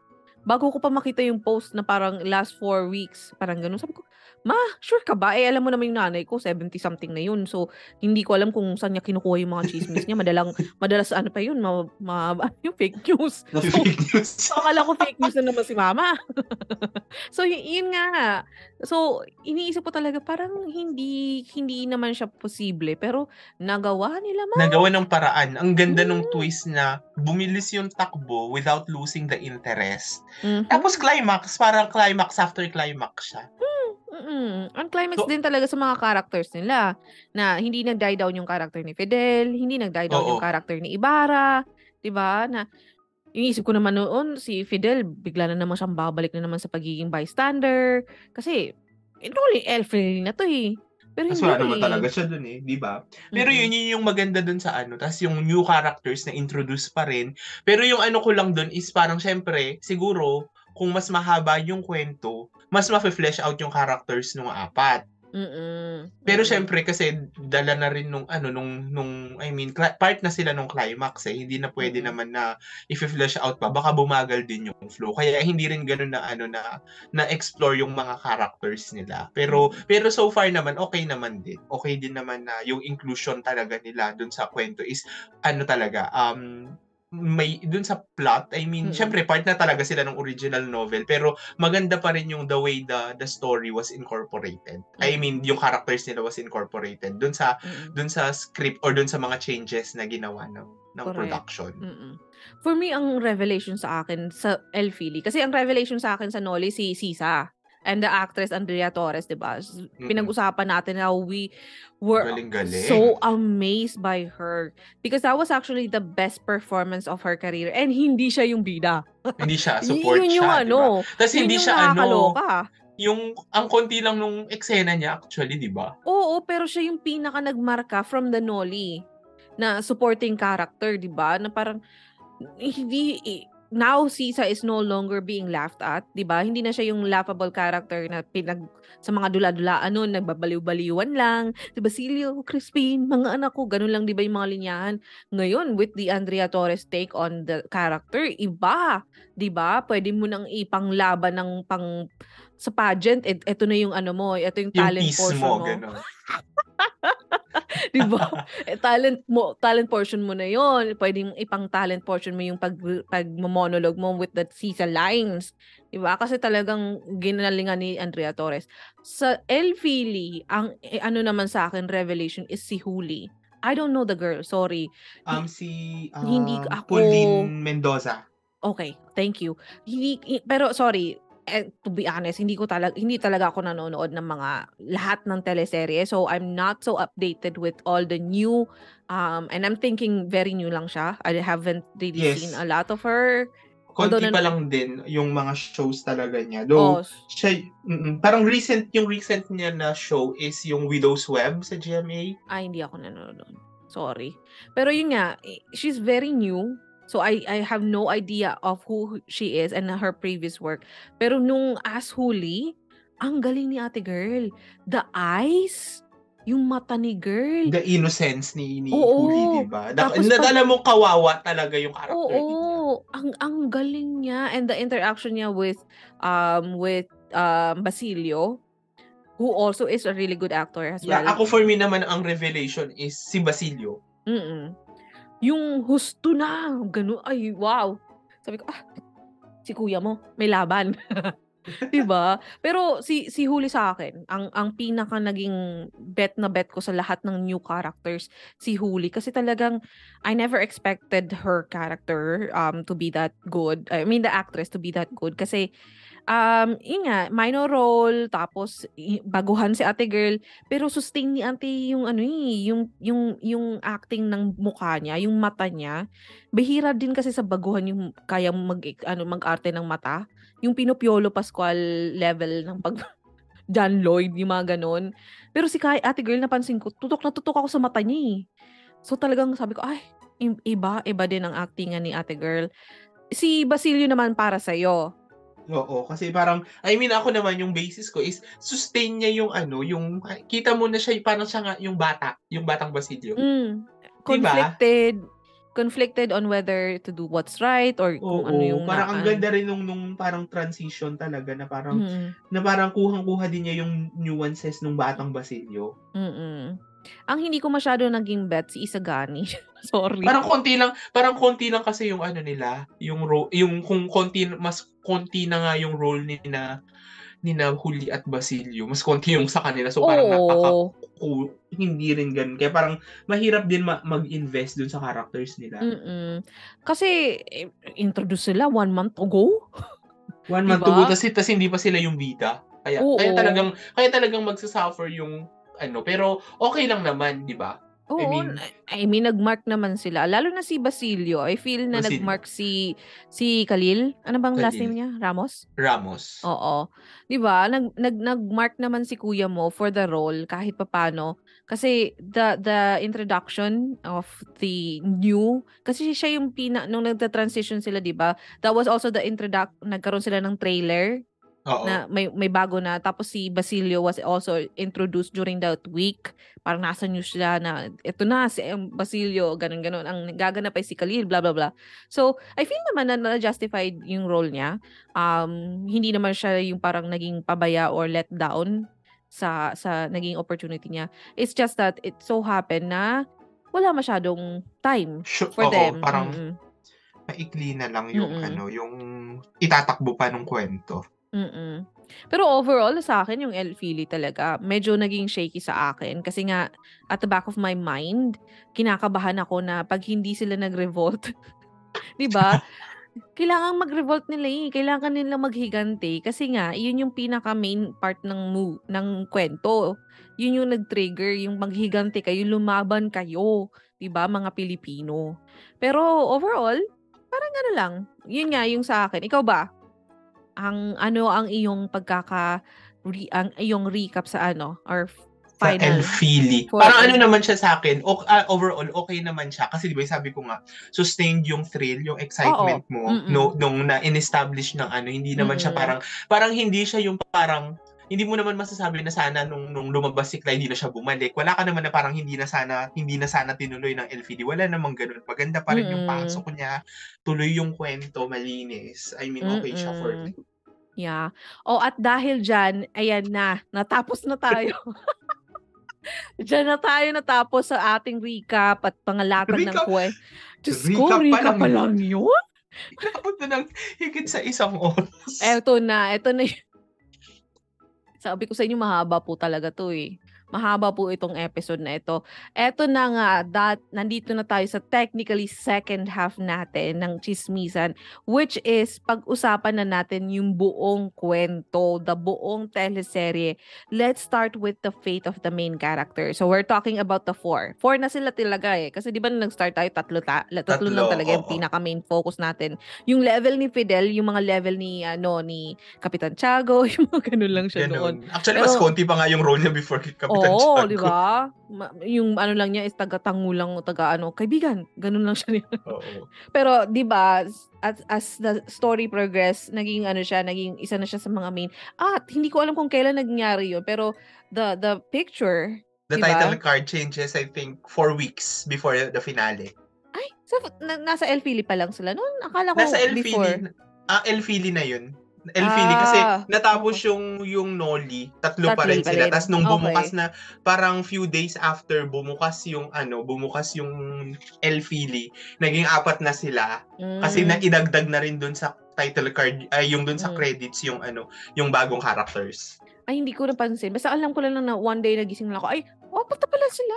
Tapos sa mga teaser, sinasabi na yung pangalan niya. Kasi dati, it's yung si Barbie, si Judy Ann, and Dennis Trillo. Oo.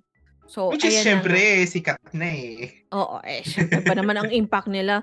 Nanonood nga ako sa TikTok ng mga video ng mga kabataang sinusundan sila sa mga taping scenes nila. Nahihirapan yung mga guards na i-maintain yung crowd.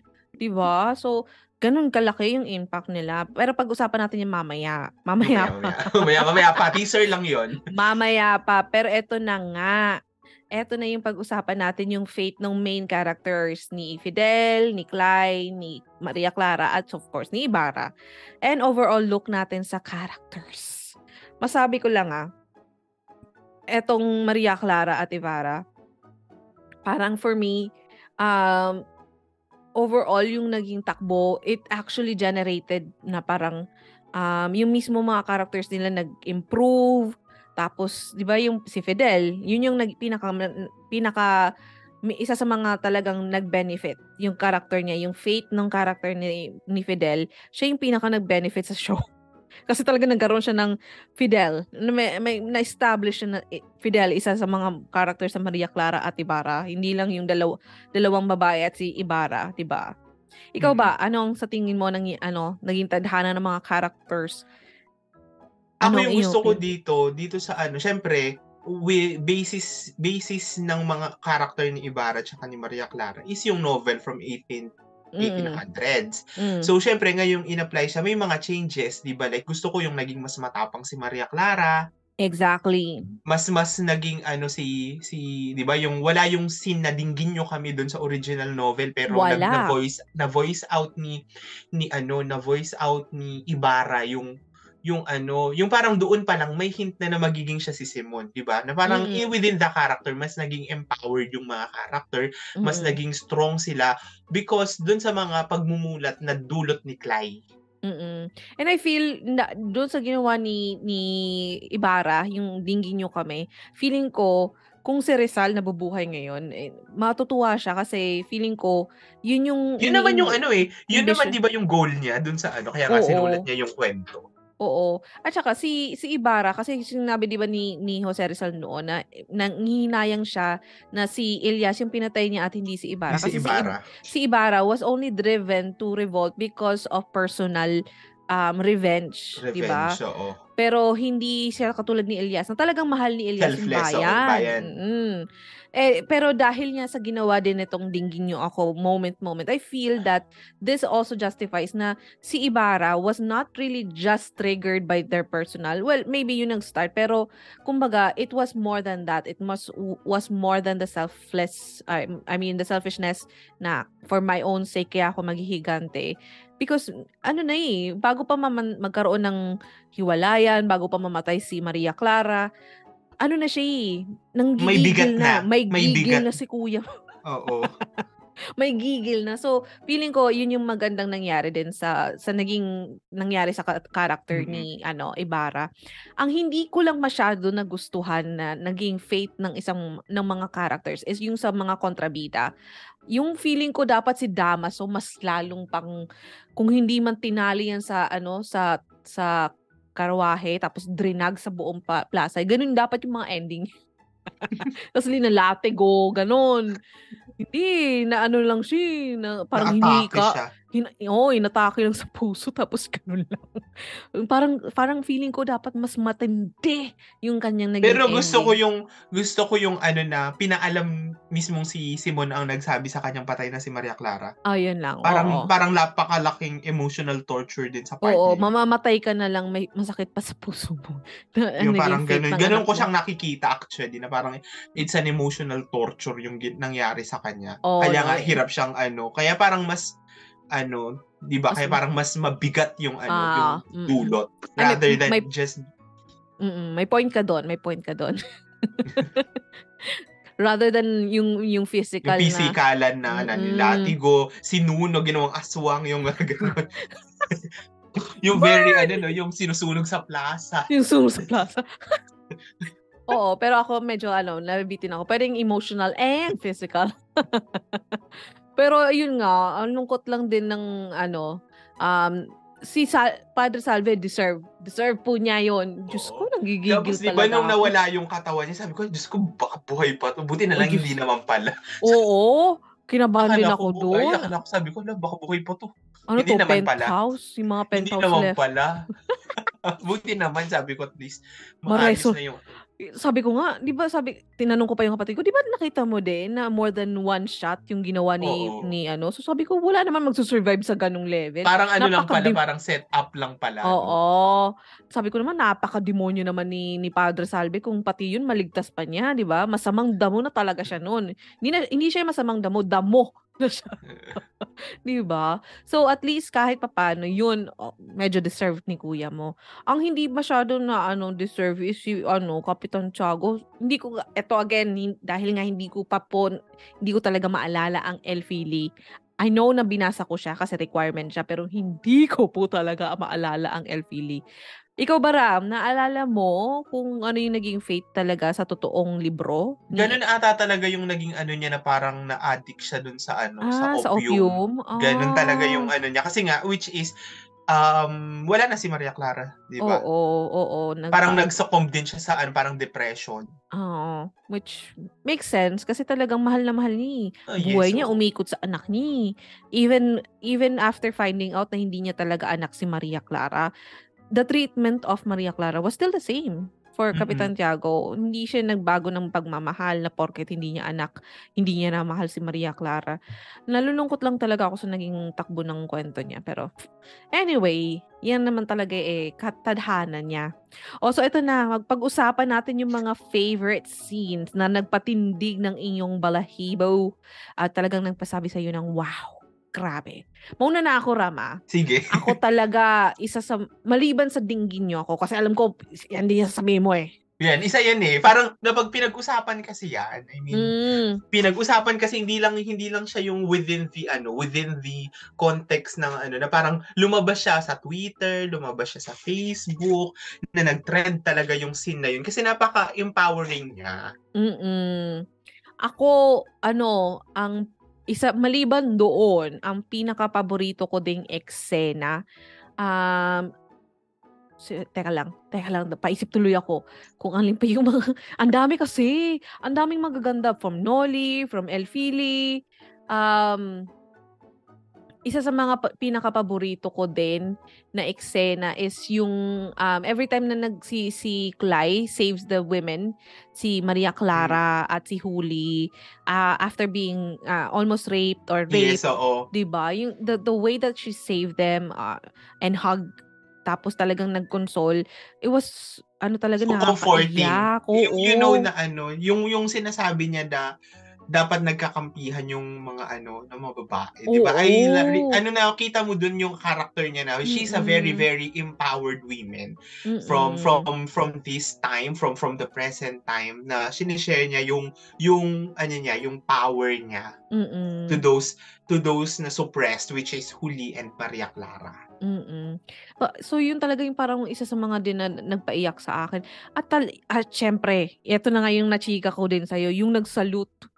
Yung sumaludo si Clay. Ni story ko yan kasi sabi ko, ang ganda-ganda nung eksena, ang ganda-ganda nung shot, ang ganda-ganda nung episode kasi goosebumps. Alam mo yung parang paglabas niya tapos sumaludo siya sa harap. Nag-trend din yun kasi sobrang ganda. Alam mo yung nag-trend siya kasi ang ganda nung shot. Tapos alam mo yung parang eto na yun na parang Pilipino, 'di ba? Tapos yung shot pa na lumayo yung nakasaludo siya. Tapos yung may flag ng Pilipinas, tapos bumabagay yung panira lang talaga yung building sa likod ni Rizal, pero ang powerful nung scene, walang dialogue, walang dialogue, nagsalute lang talaga. Pero ang powerful. Doon ata pinasok yung bagong kanta ng Ben and Ben Doon ata talagang plinay yung Kayumanggi. Tama ba ako? Parang pinlay ata yung Kayumanggi doon sa death scene ni Simon. Pero may plinay din yun. Plinay din siya, oo. Oo, 'di ba? Parang pagkapasok nung kanta, tas umikot yung camera, sumalot lang si Clay, parang, kinikwento ko pa lang, Ang tintaas na naman ang balahibo. ganda nung scene, ang powerful nung scene kasi parang mare-realize mo na na-achieve nung scene na-achieve nung series yung goal niyan to make us proud of our heritage. Correct. Na-spark yung nationalism mo by that very, very small scene. Walang breakdown, walang linyang nakakaiyak, walang dinggin kami, di ba? Walang balagtasang nangyaring mahabang linya. Ang dinggin Sumaludo lang. Correct. Kasi ang dinggin nyo kami was a very powerful scenes in the sense na may linya, the powerful lines, the people that stand up. Yung dun sa dinggin nyo kami, what makes it powerful, it is a collective effort of everyone on that scene. Alam mo yun, na parang si Ibarra, nilalabas na yung emosyon niya and the people are starting to stand up against the oppression. Yun kaya powerful yung eksena. So, ang daming ganap, di ba? Ang daming ganap. Pero dun sa scene ni Barbie, ni Clay, na nagsaludo lang siya. Mams, nagsaludo lang talaga siya. Pero, tas umiikot-ikot, tapos ang lakas nung impact nung paulit-ulit yung scene na sumasaludo siya kasi iba-ibang angle. Tapos long shot na na parang kita yung monumento, kita yung flag. Ang ganda nung scene na parang sabi ko, ibang klase tong seryeng ito. Iba talaga. I mean, sustain niya yung kalidad nung production. Nakakaiyak pero wala namang umiiyak. Diba? Kasi usually ganun din.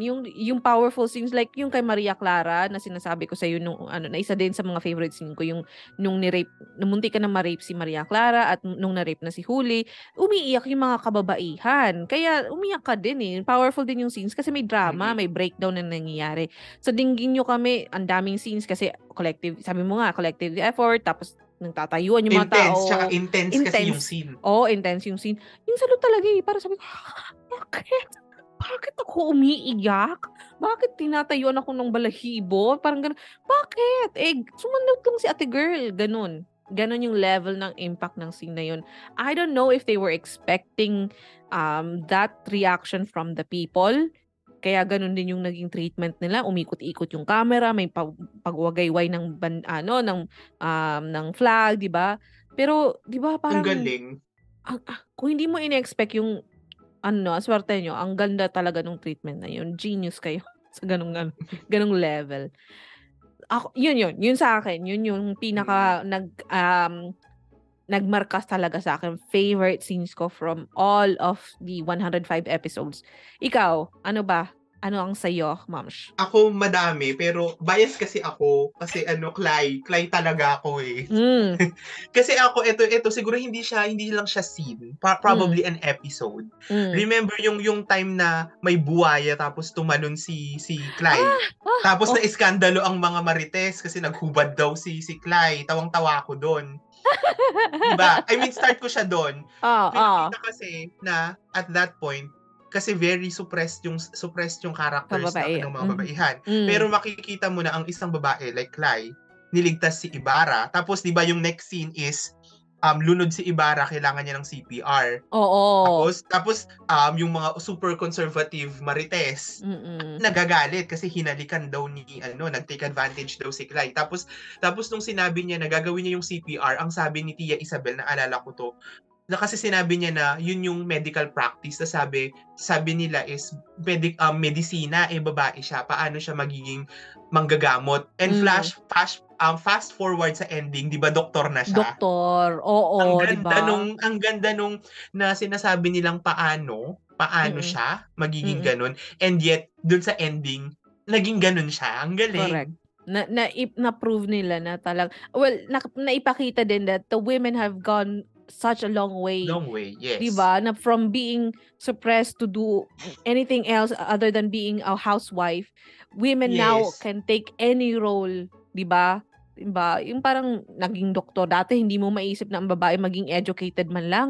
Pero look at where we are right now. We have some of the most educated people around the world are women, diba? Yes. So ang ganda. At yun, Yun. At saka eto pa, dagdag ko na lang din yung yung men have no rights to tell women to shut up, tapos tumayo siya sa upuan. It's very, very thrilling. Nakakakaba yung episode din kasi hindi ko alam, baka kalad ka rin siya ng mga... Oo, kabado din ako doon. Kasi diba, event yun diba? Tapos may mga Guardia Civil and all.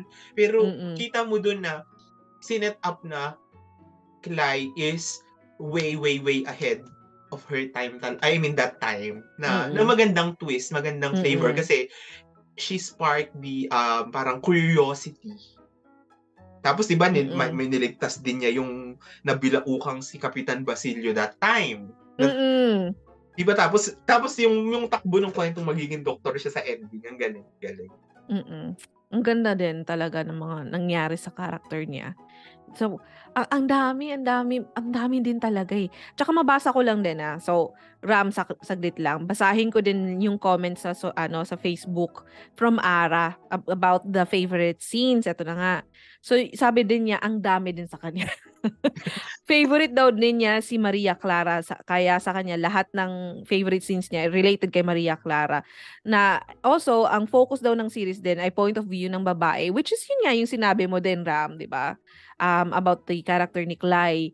Tapos sa kanya naman, the fact na Maria Clara before Ibarra sa title said a lot, sabi ni Ara.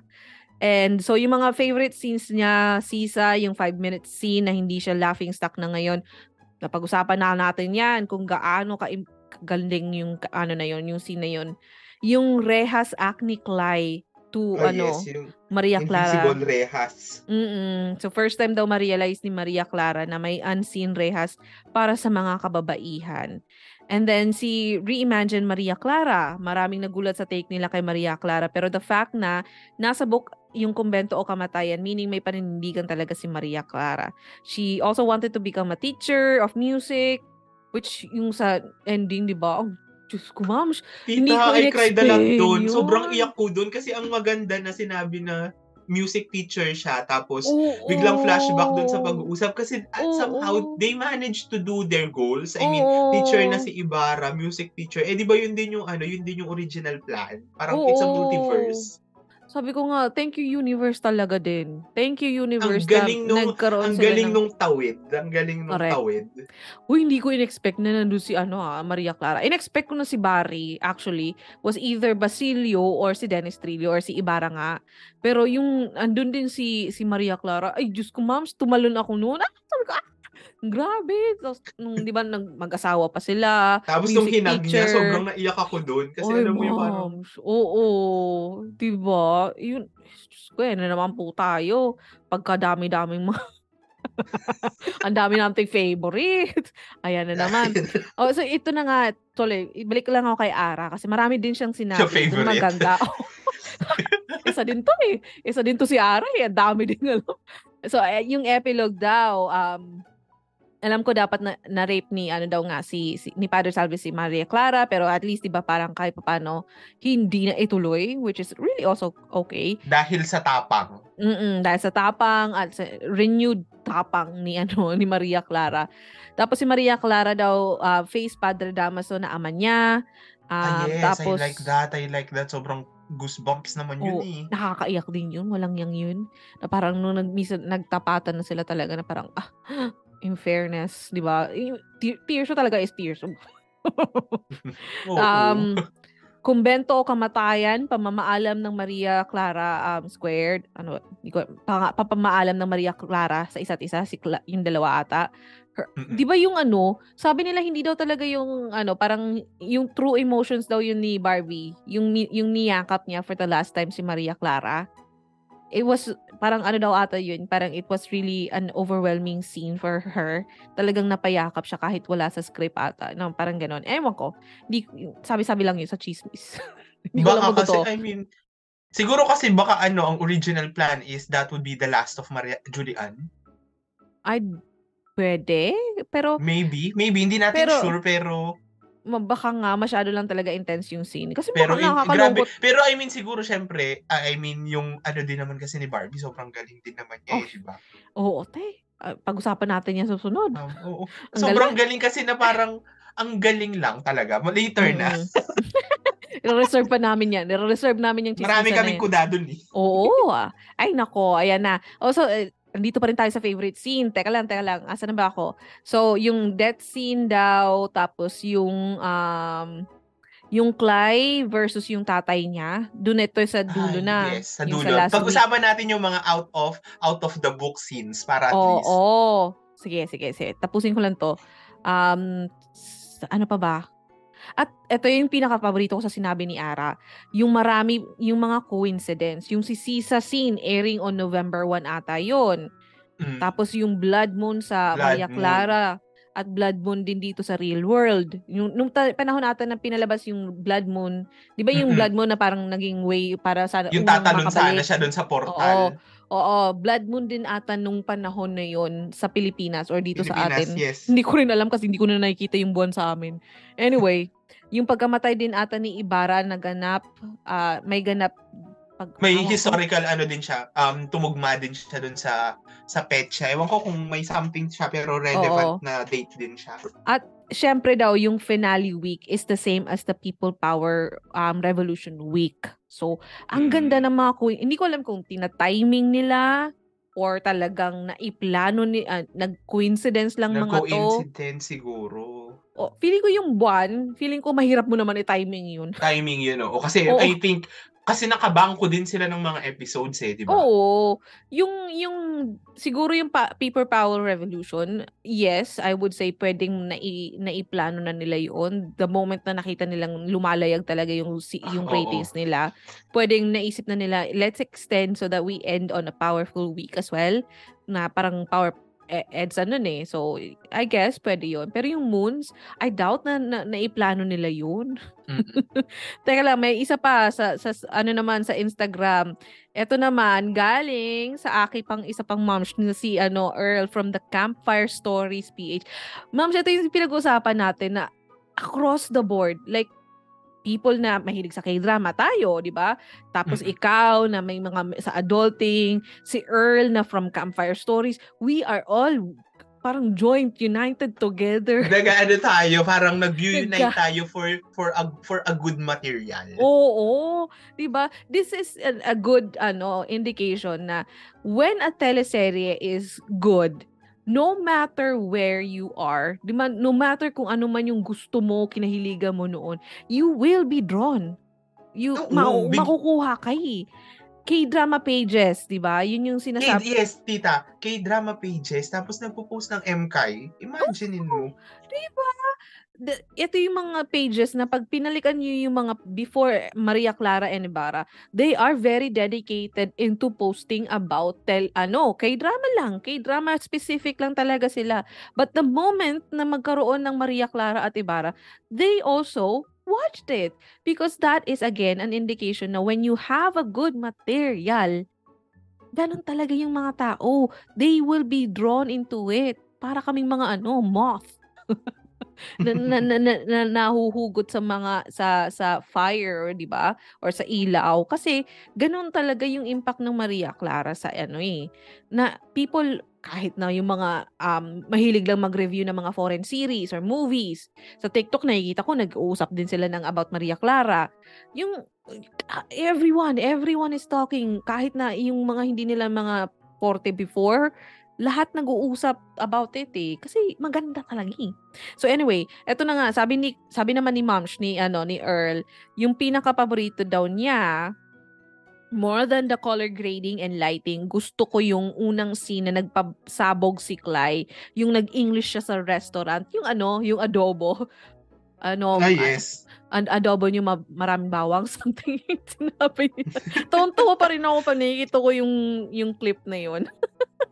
Pero yun naman daw adobo, yung parang adobo, madaming bawang pala dito, yung parang ganung line. Yun din yung una nilang pagkikita ni Ibarra tsaka ni Fidel. Yung I beg your pardon. Oo, Education is for the rich, for the children, for the poor, yung may pag-ganun si Fly, na nagulat sila. Ay, ibang level ka na, ma'am, siya. Memorize.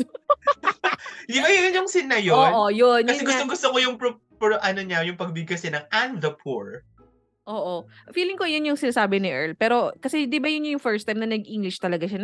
Yung pinakaunang pasabog ni Clay na parang, excuse me, it's the first time na also nandun sa mga kalalakihan to see a woman Nagulat sila. na nag-stand up and nakipag-converse sa kanila in English. Mind you, in English. 'Di ba? So yun talaga yung mga pasabog ng taon. Madami yung mga yung sa simula nakakatawa din kasi yung yung 'di ba kasi actually light yung simula 'di ba? Very light. Yung tawang-tawa ako dun yung dun sa kinuhanan siya ng kwarto ni Ibarra dun sa hotel. Tapos sabi niya, "Uy, ikaw naman nag-abala ka pa, pwede naman ako dun sa sahig," sabi niya. Tapos sabi ni Ibarra, tawang-tawa ako na sabi niya na, "Wala ka na ba talagang hiya, binibini?" Tawang-tawa ako dun. Yung pwede naman ako sa sahig, sabi niya. Hindi niya rin alam yung impact ng sinabi niya. Oo, yung Ako naman yung pinakaunang nagmarka sa akin din ng Fidel, ng Filay is yung nagsapakan silang dalawa. Ay, oo, yung grabe yun. Ilang ulit kong pinanood yun. Oo. Ay, Diyos ko, tuwang-tuwa ako doon. Sa yung your misogynist outbursts are quite annoying. Oo, ganun. Talagang laban yung dalawa. Ganun ba naman ang sinimulan nyo kami sa ganun? Hindi ba namin isi-ship yung Filay? Yan na nga, dahil dyan, tawid tayo. Tawid. Eto na, ma'am. Pag-usapan na natin yung mga ships na nagsilayagan. On the next episode, ang Filay talaga yung naglayag palagi for me talaga, for both in the story and outside. Yung love team ni Barbie tsaka ni David Licauco, gamitan mo naman ng traditional yung OG trope na enemies to lovers, diba? Sinong hindi kikiligin? Kasi sinisisi nyo kami ngayon, nakilig-kilig kami. Dun na yung pagsak ng emosyon. Ang ganda, hindi siya yung hysterical actingan na parang TV Patrol actingan na parang na sobrang bigat, teleserye, batuhan, hagul. Hindi ganun eh. Ang quiet nung scene, pero ang bigat ng emosyon. Tita, for me, this is the role made for her talaga. For me, si Dennis Trillo made an impact on you depending on your generation. Kamsahamnida! Thank you for listening to this episode. I hope you enjoyed it. Don't forget to rate us 5 stars. And if you want to be updated, make sure to follow the podcast, hit the notification bell, and also follow me at Anyong Tita on Facebook, Twitter, and Instagram, so you won't miss out on anything. And catch our weekly deep dive K-drama conversations every Tuesday on Spotify, Apple Podcasts, or other podcast streaming platforms here at your favorite K-drama show with your favorite K-drama tita. Anyong Tita!